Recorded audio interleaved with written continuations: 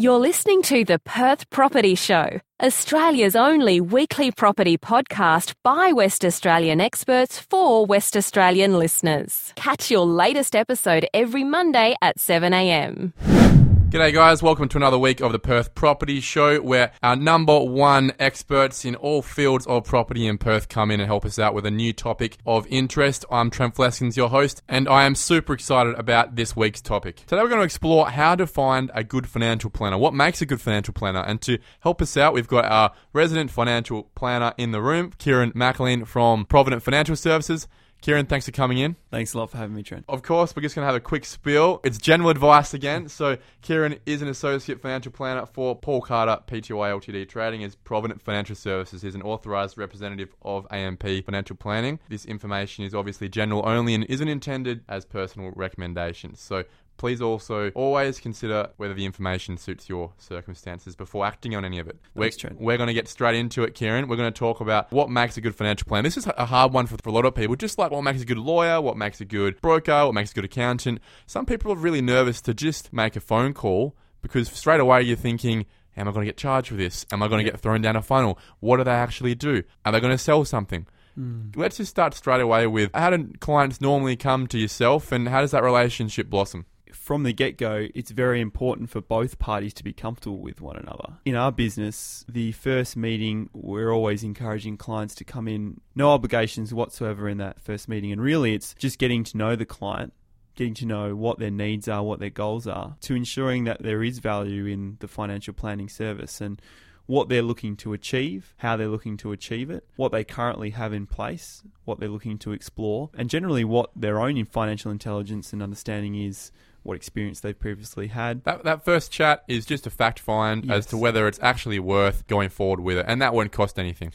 No, so in most cases, that initial fact-finding meeting, it wouldn't cost anything. It's just a meet and greet. That's right, and most businesses, they're going to provide you some kind of needs and objectives letter, which outlines what value and the financial servicing provider can provide to that client, outlining their objectives, what room there is for the actual financial advice, and then a cost as to what that's going to be. And then it's all up for interpretation for the client as to, look, I'm wanting a service that's a once-off, or I'm looking for an ongoing service, which I would say most financial planners would agree that an ongoing financial advice is the most appropriate and valuable because it's like a gym membership. If you sell someone a gym membership and then leave it to themselves, half the battle, if not more, is implementing, being self-disciplined, continuing on the right habits where when you've got someone in check to pull you up and ask you, has this been done? Or even, in most cases, the financial planning company will implement the processes in there for you. So if you're changing your contributions or changing your super fund or adjusting your insurances because you're under or over-insured, they're helping you with all the paperwork and doing that all for you. So it's not, here you go, off you go now and you do it yourself. And can we get any idea maybe as to what it may cost for just a general piece of advice? I'm obviously not looking for specifics here, but we're not talking tens of thousands of dollars just to get a financial planner to help you, are we? No, that's right. It's something that is completely circumstantial to the client. It can be as little as... It could be as little as $2,000 for just looking at someone's superannuation, setting things up correctly. Providing a plan. Yeah, providing... so all financial advice, all personal financial advice has to be a statement of advice. So usually what you'll find in financial services is there is an upfront cost for preparing that initial statement of advice, and then an ongoing cost and an ongoing fee. But it's one of those things that everyone should be comfortable enough to have the conversation. Just to ask the question. Just to ask the question, how much do you think this would cost me for looking for these services? And what value could I get at the end of the day for that cost? Yeah, at the end of the day, if you're going to charge $5,000 for a service and there really isn't $5,000 propensity or ability for that individual to actually save or make money out of that service, it's just not worth it. Yeah, that's right. There's got to be the value there, and that's part of picking the right financial planner. We meet people every day. You'll meet the right person who you know has your objectives at heart and is doing their jobs for the right reason, as is 99% of the population in the industry. But there are different types of financial planners, aren't there? For example, I know a lot that will sort of just focus on selling insurance policies, and that's part of the service, isn't it? Correct. And there's different types of financial planners and businesses that focus on different things. There are some businesses that focus more towards just completing needs analysis of clients' insurance. Yeah. So when I mean insurance, I'm talking about personal insurance, so life, Death insurance. yeah, life, death, injury, TPD, yep. trauma insurance, income protection, those things. Where some other practices focus on more of a holistic and comprehensive advice piece. Planning. People can scope out what they want, and of course they can give us what information they want as broad as they want, but to get a full picture of your financial situation as to what your goals are, what your current assets are, what you're wanting to do in 10 years' time, if you've got a partner, if they work, if they don't, to build up a better picture can influence those decisions for working out how much insurance someone needs. So I think the advantage of going in deep and really getting that relationship with that client and getting to know them properly, it helps the client. The relationship building and that ongoing relationship where the financial planner gets to know you and knows your personality, and if something isn't making sense, they can pull you up on it. It's not just for rich people, is it? Not just for the lawyers and the doctors and the people who are doing really, really well. Financial planning really is something that we all should be doing. Yes. And it's a service that anyone should be taking on board if they don't believe they've got their own skills to do it themselves. Yeah, correct. It's not that expensive that it's not worth it at the median or even below the median income in Perth. For different demographic or a different age of person, someone who's coming out of university, they just might want to make sure that everything's in line for them about to go into their working careers. What does that mean? What are we putting in line? So it could be simply looking at their superannuation fund to ensure that what their risk profile or their investments suits that person from the get-go. So they haven't started their grad job yet. Yep. They just hand you the superannuation provider that is the bulk provider of their company. Yes. Maybe there is a better opportunity or a better option for them personally that you can set up from day one. One of the most important things is when you first go into a superannuation fund, you're usually in the standard fund. So, but when you're young, maybe you want to take a few more risks or just be a bit more aggressive about it. And that could be the difference. They always have it on TV, you know. Yep. This person was 20,000. And that's where they're talking different products here. But it also relates here, you know, the difference between being in a really reserved, sort of negative, risk-averse fund compared to one, you know, especially at a young age, having a crack. Yeah. It'd be massive amounts of difference by the time you get to 40, for example. I'll just speak about risk profiles because I think it's quite important, quite relevant to what you've just said. One of the first things that all financial planners will do is work out, usually with a risk profile questionnaire, your risk profile, which is your tolerance to risk. It's a number of questions that will ask, are you looking at the stock market every day? Do you get worried if there's a downward turn in the market? Do you know how your superannuation funds are invested?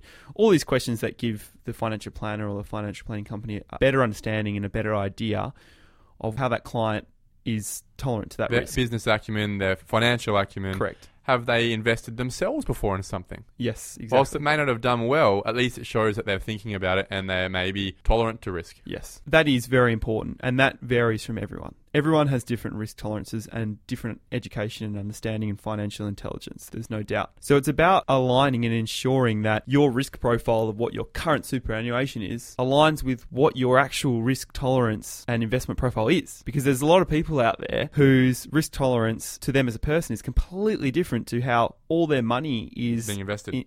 For their retirement. And risk profile is not necessarily a stagnant thing. It can change over time. So for example, if a client comes in their 30s and they're wanting financial advice, and at that point in their life, they might be much more tolerant to risk. They don't have a mortgage yet. They don't have children yet, for example, and they might be willing to ride the ups and downs, but also they've got time on their side. They can recover from market fluctuations. As opposed to if that same client continued with financial advice and then at 70 years old, their priorities change. High tolerance. Yeah, their priorities change. They're moving into a stage where they're wanting to conserve their wealth now. They're not necessarily looking to accumulate more and more, and potentially don't need to take the risks that they once did to live the lifestyle that they want to in retirement. So we've spoken quickly insurance, we've spoken superannuation, but you know, financial planners set up plans. They help with budgets. They can help with money management, financial acumen. What if we're not interested?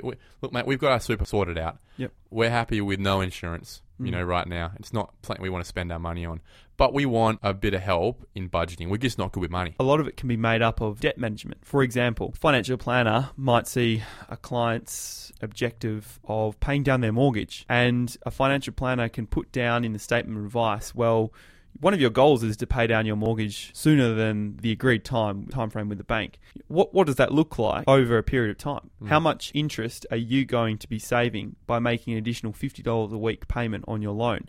What will it look like if you did have an offset account where your savings were in the offset account instead and offsetting that interest? And I think the value in financial planning is also offering a variety of choices to a client and projections and options. What does it look like if you go down this road? What does it look like if you go down this road? At all times, financial planning is leaving that power and that decision-making with the client, because the statement of advice is just that. It is the professional statement of advice. And financial planners will present their statement of advice once they've done all their research, their analysis and their fact find, and they've got all the details and they've worked with a paraplanner and everything's there. They present to the client, and the client might be worried what's on this statement is gospel. That's what's going to happen. But it's not necessarily as simple as that. The client might say, okay, we agree and we're comfortable with the way that you've analysed our insurance needs. A, B and C were cool. Yep. D, we're not so comfortable with. Yeah. Let's talk about it. Yep, let's talk about it. What other options do we have? What would the situation look like if we're only putting $20 in a week extra to our mortgage over time? But really, the financial planning structure changes over time, depending on usually the age. So a priority for younger individuals might be liquidity and budgeting and debt management, setting up their superannuation correct, setting up or ensuring that they're not over or underinsured at that point in their lives, to moving towards middle age where you're wanting to pay down debt, but essentially look at plans to top up your superannuation and then retirement planning. Yeah. And that's the other thing, because financial advice is so different, broad and personal. Your retirement date could be completely different to my ideal retirement date. One person's income is completely different to another. One person might have 3 children they want to send through private school. One set of parents might have 5 children they don't want to send to private school. 5 kids all going to Rossmoyne. Yep. Kieran, thanks a lot for your time. We'll have you in soon again. Pleasure. Thank you, Trent. For this week's Suburb Spotlight, we are talking Rossmoyne and Shelley, and to help us out, we've got Zac Addenbrooke from Pulse Property Group. Yeah, not a problem. Thanks for having me, Trent. Zac, I love Rossmoyne and Shelley because not only has it got that factor of the river, it's pretty close to the city, it's just far enough to have that family lifestyle and not be getting too crazy with traffic and whatnot. And you've got some really great schools in the area that keep getting people flocking towards that suburb. Yeah, absolutely. It's a place that I've actually grown up in for many years, so I know it quite well. And we do find that the mainstay of people looking in the area are those families. It's got that riverside lifestyle. It's only about 10 k's from the city, easy access onto the freeway, and a little sort of, I guess, tidbit, if you want, that I've noticed over the years is the only people that you see coming into Rossmoyne and Shelley actually are the locals, because it's cut off by Leach Highway, so it's a lot of good... So people stay local?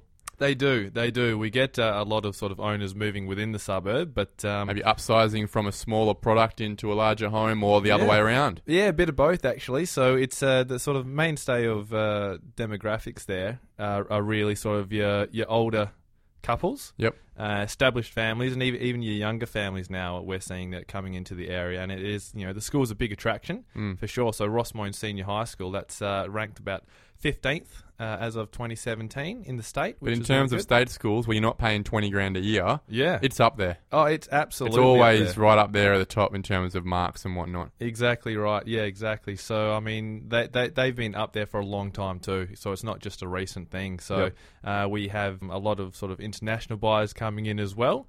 Again, because of that school, but that riverside lifestyle, you just can't sort of go past it. Zac, let's be honest, it isn't a first home buyer's sort of area where you're getting in at $400,000, is it? No, it's not. The only sort of bits and pieces you'd find in that area for around the 400 mark, you're probably looking at a 2x1. An older flat? Older flat in about a group of 8, 10, 12. Yep. Yeah, sort of just your standard living area, kitchen, and your 2 bedrooms and main bathroom, Yep, but really we're looking at probably well-established families or fairly high-income young families looking to get in the area for the schools, maybe 5 years from now when the kids are starting to get into high school. Yeah, exactly right, exactly. So a lot of those families do come in for a variety of reasons, but the main ones being exactly the school. It's a great place to settle down, grow the family. I'm a little bit biased, obviously, so that's what happened to us, but plenty of parks and sporting clubs as well. So let's talk about those products that are moving in Rossmoyne and Shelley right now. What are people buying? It's a good time to buy, even in a market like Rossmoyne and Shelley, which is sort of starting to move now anyway. What is moving? What are people paying for? What are people chasing? Yeah, well, the good thing about Rossmoyne and Shelley, so Shelley's got, it's the bigger part of this pocket. Yep.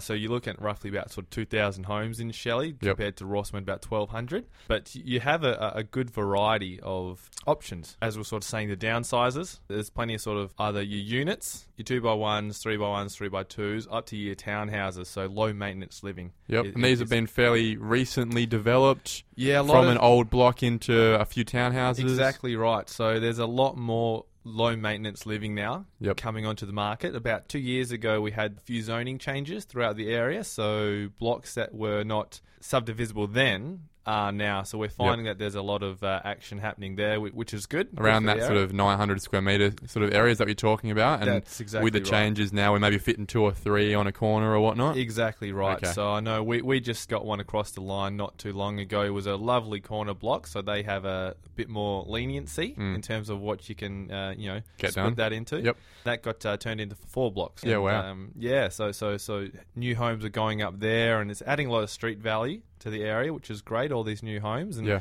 it seems to be with a lot of the buyers I'm talking to, the low maintenance lifestyle is becoming a bit more paramount. It's not the suburbs where there isn't the top end too. I'm seeing some big numbers in terms of sales prices in there, especially given the river factor. Exactly right, yeah. So you got some luxury homes. Huge luxury homes. We just had one sell at auction, actually, by a competitor. Went pretty quickly. That was, multi-million-dollar homes on the riverfront.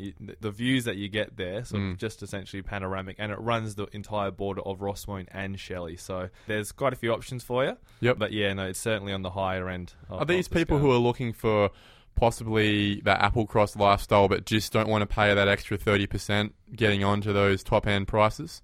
Yeah, I've always sort of seen it. Applecross is well known, for sure. That's your premier south of the riverside suburb, isn't it? Yeah, definitely is. That's probably your first one that comes to mind. Yeah, for sure. And they've got a good high school schooling zone as well.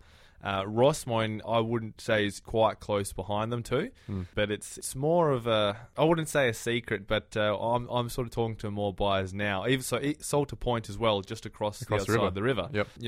I'm talking to a lot of buyers from there who are going, I've sit on my balcony in Salter Point looking at Rossmoyne, and they're starting to look in Rossmoyne now. Yeah. And people come from Mount Pleasant on the river and Applecross as well, because you can sort of get a good sized block. You certainly, it's good value and at the higher end of the price range, but probably a little bit bigger than what you can get in Applecross for the most part. It's a little quieter, and I think you've got a bit more amenity. The thing that does me for Applecross, for example, whilst there is a lot going on now, for a long time, and still now at the moment, it's underserviced for the expectations of the residents. Whereas Rossmoyne and Shelley have got a bit more of that shopping front around the Riverton area and High Street and whatnot, and it doesn't have the traffic as well. Exactly right, yeah. So in Rossmoyne itself, you've got your IGA, you've got cafes, restaurants, pizzeria. Yep. Shelley's the same. It's got a nice little hub in there, which is where our office is based, one of the two. And brand new cafe has gone in, which is absolutely going off on a daily basis. It's fantastic. And, we've got a medical centre going in there now, so that's signed off on in the hub as well. Restaurants again, and plenty of cafes and options for the locals, which is great. I want to talk development opportunities. Like I always do, I'm always interested in where we can make some money renewing the suburb or turning some older houses into a couple newer ones. What are we talking here in terms of a price point as an entry level to get into a development block? I know it's not going to be cheap, but what are we talking there, and what are we going to make in terms of what products are we going to build? Yeah, perfect. The price points vary quite a lot because there's not a major distance between the north side of the suburb and the south. So on the south side, you're obviously bordering Leach Highway, which is going to affect values. On the north side, you've got the river. So it's a little bit hard to say, but of the recent sales, so there's been about, in Shelley alone this year, 10 to 12 blocks of vacant land have sold. They sort of vary around about 1,200 to 1,600 square metre. Yep. None of which are on the riverfront for those. But the older homes that you can knock down, develop, which is what you're talking about, you'd sort of be looking around, 900 square metre blocks are sort of going anywhere from your mil mark to even 1.1. Yeah. and then upwards depending on how close you get to the river. Yep. So yeah, we've certainly got a couple in Rossmoyne as well. So Rossmoyne typically being the better end as well, so traditionally getting higher median prices. A block of that same size, you'd be looking at a baseline of about 1.1. Yep. The most recent block that sold that got developed, it was about 457 odd square metres. That one got across the line at $720,000. Yeah, wow, that's big. Yeah. I mean, if you're splitting up two of those, just let's just say we've got 900 square metres, right? You're splitting that up into two blocks of 450, turning out 1.4 and a half for it. Yep. You could make some cash just splitting land up, knocking an old house down and splitting land up. There's a couple $100,000 in that. Yeah, exactly right. So the good thing is Rossmoyne has been quite slow. There's still plenty of larger blocks, but we find that They're tightly held? Yeah, it's tightly held. They just love the area and they lived there for a very long time. The most recent block that's just come on, this lovely lady was there from the beginning. Yeah. So she's been in that home for about 40 odd years. And I mean, Rossmoyne was really only officially established in about 1960 in February. Scottish bloke wandered out and sort of saw the area and said, this will be all right. And he's he sort of put that all forward in February 1960, and then the next month it was gazetted. I talked to, along with my partner Di, we work as a team, so we actually talked to a gentleman who just sold his house. It was one of the first homes built in the area back then, and he was offered land on the riverfront at the time and said, probably not quite for me. I don't really see value being right on the river. Bought a couple streets back and he's just sold. And he jokes about it now, but he sort of built his house by hand. He built the bricks and the home and everything. But he has a bit of a chuckle. He goes, it could have been on the riverfront, but It's interesting to look back and think that only in the 60s that a riverfront suburb was still just an idea. Yeah, exactly right. Yeah, so it's pretty fantastic. And I guess the most underrated thing, as I did say, is you don't have any through traffic. So with your Mount Pleasance and your Applecross, you sort of do get a bit of flow through. A lot of people going to Freo. Exactly right. Whereas, Rossmoyne and Shelley, it's just the locals that are in there, which is great. It's a nice little pocket. Now, every week we ask our expert real estate agent, if they had the median house price worth of cash in the bank, what would they buy? We're going to ask you the same question. If you had $900,000, which is about the median for the area, what would you be picking up? Yeah, look, for me, I've always been of the opinion that as much land as possible would be the key. That's obviously what it appreciates. With that sort of money, you would be able to get a decent sized block for sure. It wouldn't be subdivisible. It would be close, and I'd probably look for something in the hopes of a few years down the track, the city of Canning might rezone. Yep. So yeah, I'd sort of be looking for as much land as I could with a reasonable house on. So a rentable house. Rentable house, yeah. Where most of the value is in the land. Correct. That hopefully at some point, if not now, at some point in the future, you could see development potential. That's right, yeah. I know that there's talks at the moment in the city of Canning. They want to get a bit more higher density along Leach Highway. Now, whether or not that stretches a little bit further into the suburb is yet to be determined. But I think a lot of it all comes down to the residents. Yes. For example, in Netherlands, it looks like a really uphill battle. Subiaco as well for the residents to actually. Got a lot of NIMBYs in there. They don't want anyone coming in and changing their lifestyle. Yeah, sure. Are the people of Rossmoyne and Shelley, are they interested in upgrading the area a bit more density, somewhere for their kids to afford, or are they fairly similar and don't want any change? Look, it's funny you bring that up, actually. Not too long ago, so before this new cafe that I mentioned came into play about 6 months ago, there was talk of having one foreshore. Good idea. Oh, well, for most people, yeah. But there are some locals who have been there, as I was saying, for a very long time, happy with the way it is, and they sort of started a petition to get it knocked down, basically, and not let it through. So it has been put on hold. They did a well enough job, but we talk to families constantly. They do want to see a bit of change in the suburb for the better. They obviously don't want to sort of cut up everything, but they sort of do see that there's room for a bit more additional growth in there. Well, it sounds like that growth might, in terms of development and density, might be a few years away, maybe a cycle or two away, and that might be music to the ears of a lot of people who are looking for that relaxed lifestyle where they can actually have some space and not have too many cars parking on the street. So a lot of people, Yes. especially in that price range, probably would appreciate hearing that Rossmoyne and Shelley are probably not going anywhere anytime soon. Yeah, that's And people right. will pay a premium if they know that. They will, exactly right. So we're having, again, discussions with buyers that have never even looked in Rossmoyne and Shelley. Now, this has more to do with the way the market's gone. Every suburb's been affected, some more than others, but Rossmoyne and Shelley has been very good at holding its value because of the high school, the amenities nearby, and just the location itself. So it still has been affected, don't get me wrong, but... It hasn't been hit the same way.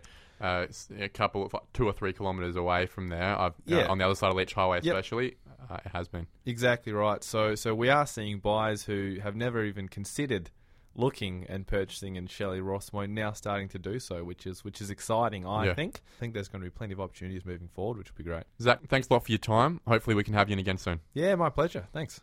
Thank you for listening to another episode of the Perth Property Show. If you've only just joined the conversation, you can catch up by heading over to our website, perthpropertyshow.com.au, subscribing to the podcast, or joining our Facebook page. Don't forget to tune in next Monday at 7 a.m. for more expert insights, local analysis, and suburb spotlights. Happy hunting!